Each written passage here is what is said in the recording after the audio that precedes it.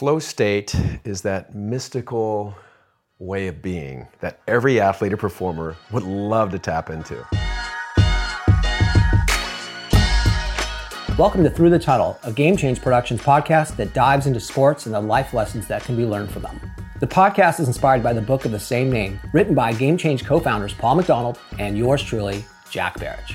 On the show today, Paul and I are joined by neuroscientist Dr. Glenn Fox. Dr. Fox teaches a class in high performance mindset at the University of Southern California. We discuss with Dr. Fox the idea of getting into flow state while performing. He provides surprisingly simple examples of how San Francisco 49er players were able to calm their minds to help get in the zone before big games. We hope you enjoy the show, and please check us out at GameChangeNation.com or on one of our social media pages.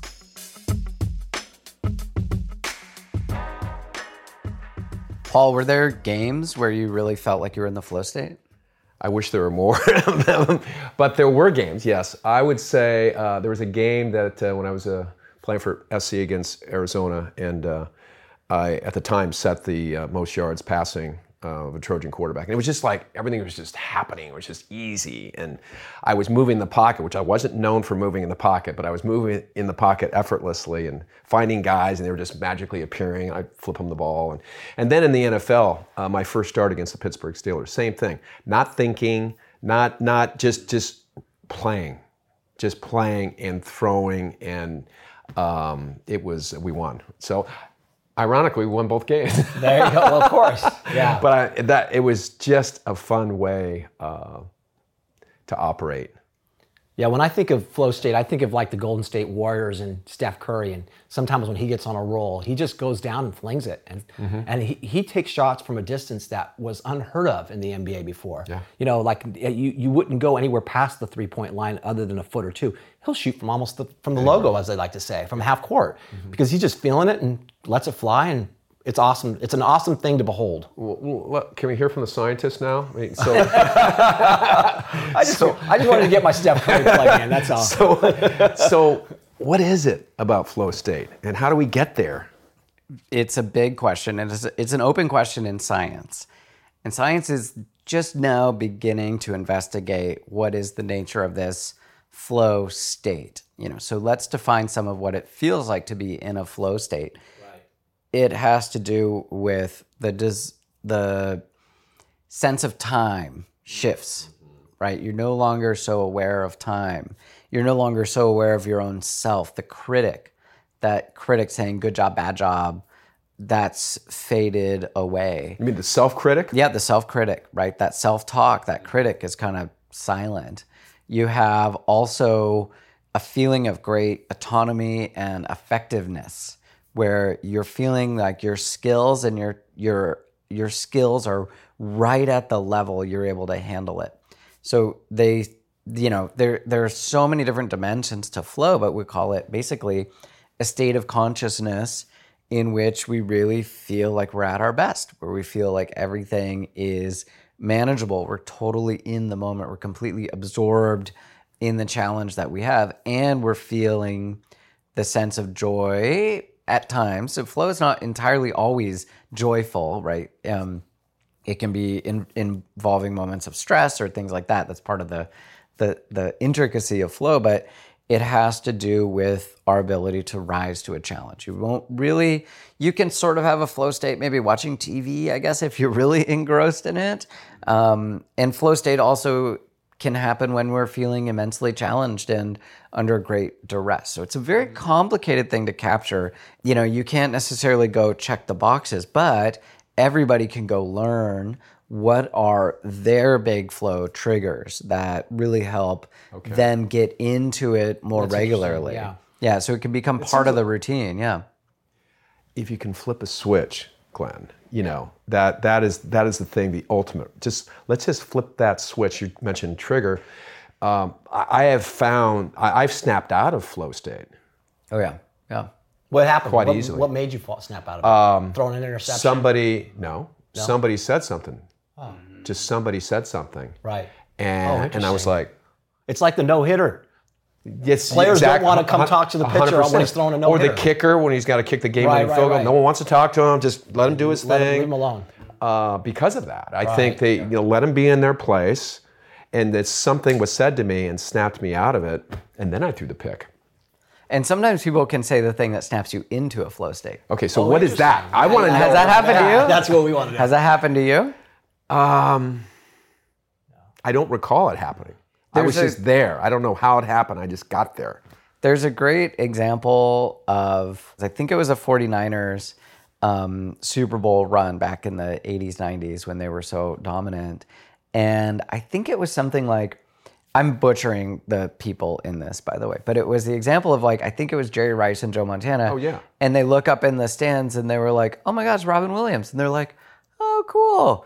And that relaxed them. And they went on and had like this wonderful drive, right? So there are instances where It took them out of the moment. there's kind of there's the skill of going meta. That was Right. Montana talking to Harris Barton, There you go. who was the offensive lineman for the Niners, and they were, I think it was against the Bengals, that iconic drive to win the Super Bowl, and it wasn't Williams, it was John Candy, There it is. Yeah. and he was there, and it was Montana just like, oh, that's cool, and he pointed out, and then everyone was like, oh, okay, Yeah. and then they were just. And that just sort of relaxed them, you think? Is that I what think happens? so. Absolutely, I right? think so. There's a guy I'm gonna highlight, a good friend of mine. His name's Richard Mann. He's a former special boat service. So this is like Team 6 for the British SEALs, like a really elite guy. And he's developed this concept. We kind of came up with it, and he's run with it. It's called relaxed power. Ooh. And it's the idea. It has a lot to do with flow of being relaxed at our most powerful moments. I take it into the wood shop. So when we're talking about flow state, for me, my flow state is working in my workshop. It's building things, it's welding, cutting, grinding, painting, all those things. Like I can pretty much trigger a flow state anytime I walk into my shop under the right circumstances. And Does that mean you create wonderful things in there, or you're just at this place? at times, yeah. I mean, that feedback loop of feeling like you're effective is really important. So it's hard to get into a flow state if you're constantly zapping yourself out of the moment to go, am I doing that right? Am I doing that right? It's more like, I kind of have some faith that what I'm doing is going to work. It's a very different thing. So the relaxed power comes in when you're cutting wood. If you're just doing a simple handsaw, cross cut, right? It's really interesting. The harder you grip the saw, the less it cuts. Right. And so you learn that you actually are just pushing it forward and pulling it. You're not putting it down and you're not gripping it. And you'll get these beautiful straight cuts because you are affecting all this change just right there. I have a friend, his name's Etienne Garat, and he's a very famous violinist, one of the world's best violinists. Wow. And you watch him play, and he can like make your ears ring with a violin from like 30 feet away. Like the guy sends power through his violin. It's incredible.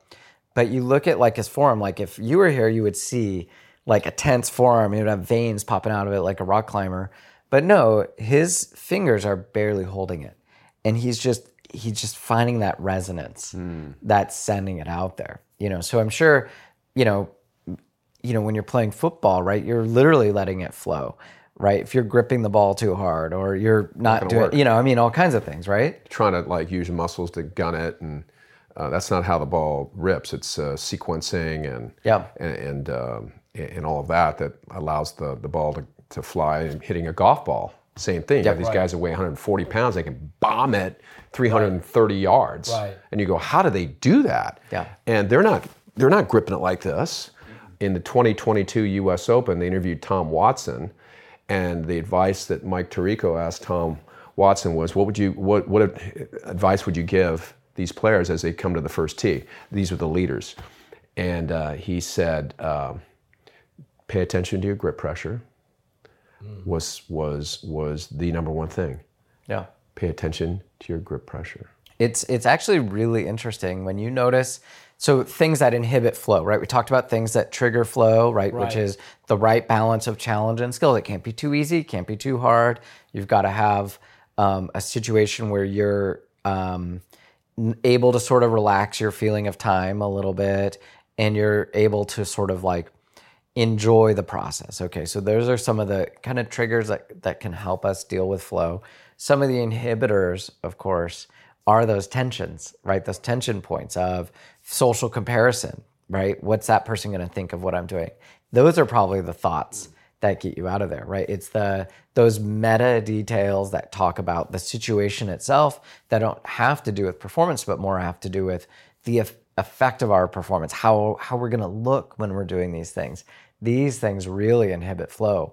I really don't think if you're just trying to look cool and you're thinking everybody's going to love this, I don't think flow state's going to be an easy to happen as so much as just looking at a challenge to be undertaken. Right. You know, that's when you have flow state. For me, like snowboarding or something like that, like when I've stopped worrying about if it's going to look cool from the chairlift and I just try to find a perfect carve, that's when you start to do it, you know? So it starts with breathing, of course, and being in the moment. You're not going to have a flow state if you're a million miles away, if you're thinking about your social media or something like that. It's just going to, I don't know how, I don't know why. Isn't it more of a these meditative? things are just going to do it, yeah. Isn't it more of a meditative place, state of being where you're just in the moment? You're not thinking about outcomes. Right, I was just you're not concerned about anything like that. Yep. Because the stresses and the pressures happen when, oh my God, okay, wow, I got to hit this My shot, legacy's or I've on got to the make this line, throw, yeah. or I got my leg, or what, all that. You start thinking, and you get in your head. You talked about that in your book a little bit too, right? Yeah. That a lot of your pro career, talk about that a little bit. Well, yeah, I think, the college career went famously well. Well, we had a lot of good guys on the team, so that was probably part of it. But I did play and perform well, and when I had my big moment in the NFL, it didn't go as well as I would have wanted. And I think I was trying too hard. Yeah. I was trying to. I was forcing, not You're gripping the saw too much. gripping the saw too much, holding on too tight. In fact, in 1983, there was a competition between Brian Sipe and I to be the starter. I ended the 82 season. Now, he was the NFL MVP in 1980, and then I took over the job for a moment in time in 82, and we got to the playoffs. We got beat by the Raiders in the playoffs, but in 83 was a competition in training camp. And the then offensive coordinator at the time said to me, I put that tape on of the Pittsburgh Steelers, what I said I was in flow state. He said, yeah, you were just dropping back in that game, just throwing it. You weren't concerned about it. You're putting it on the money. You weren't thinking about it. And I was aiming the ball a little bit in training camp, trying not to make a mistake. And it didn't. And he got the starting job. I played a couple games, but he got the starting job in that game. So it's really fear, right? I mean, was fear there? Was fear in there? Fear of failure? No, it wasn't really fear of failure. It was wanting it too badly, wanting something too much. Interesting. And Grip pressure. Give the kid right above your head there, Glenn, some credit. Michael, in my golf game, has always said, Dad, stop caring so much. You're trying too hard. Stop caring. Yeah. So I have a statement. It's in the letting go that we receive. Mm-hmm. Yep. Same thing. Yep. Just let it go. Allow. Yep. Allow it to happen. Yep. Just be with it. Be one with it. Whatever you're doing. Yeah. And I think noticing when you're starting to lift on that flow state and letting that happen.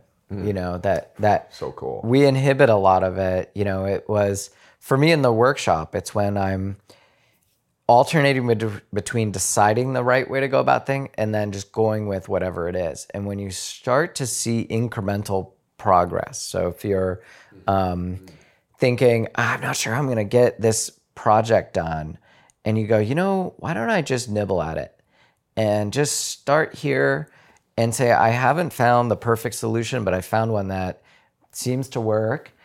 And then just letting yourself incrementally improve and make progress on something. So writing, right? A lot of people, I'm thinking what people out there are thinking about, right? They're writing, they're communicating, they're doing work, they're working in offices or driving or whatever, and thinking about incremental improvement, incremental enjoyment of what you're doing, and also setting aside time where you're undistracted. Maybe this would be my last flow pro tip. I'm not sure, but would be really set aside the time. Set aside more time than you think you need, uninterrupted, turn that phone off. throw a little music on. Music, it can be a really good flow trigger. And we're finding, my friend Stephen Kotler and I have done this research on gratitude and flow. And we think, we're investigating that feelings of gratitude can be a really important trigger for flow. That's awesome. And just to sum it up, I think to what you just said, I always like to say life's a marathon, not a sprint. And we oftentimes try and get really good at something fast or accomplish something really quickly. But if we just give ourselves the time, and I love that approach, the incremental approach is probably, really great advice for people to follow. That's where the flow is. That's where the flow is. That's the cool part, right? journey. We all say, yeah, exactly. We all say, oh, follow the journey. It's about the process. Like, of course, right? The benefit of it is that the flow happens in those incremental moments, in those moments where things are coming together, and you're not necessarily making the biggest leaps and bounds you've ever done. But to get to those incremental flow states are absolutely instrumental. Hey guys, thanks for listening to Through the Tunnel. If you like the show, please be sure to subscribe, rate, and review it. It'll really help others who love sports and the lessons they provide to find the show and together create Game Change Nation, a community that is dedicated to lifting each other up. Also, we'd love to hear your stories, so please visit GameChangeNation.com or any of our social media pages to give us your take on sports and life. And finally, check out our book, Through the Tunnel, which is now available on Amazon. Thanks again for listening, and have an awesome day.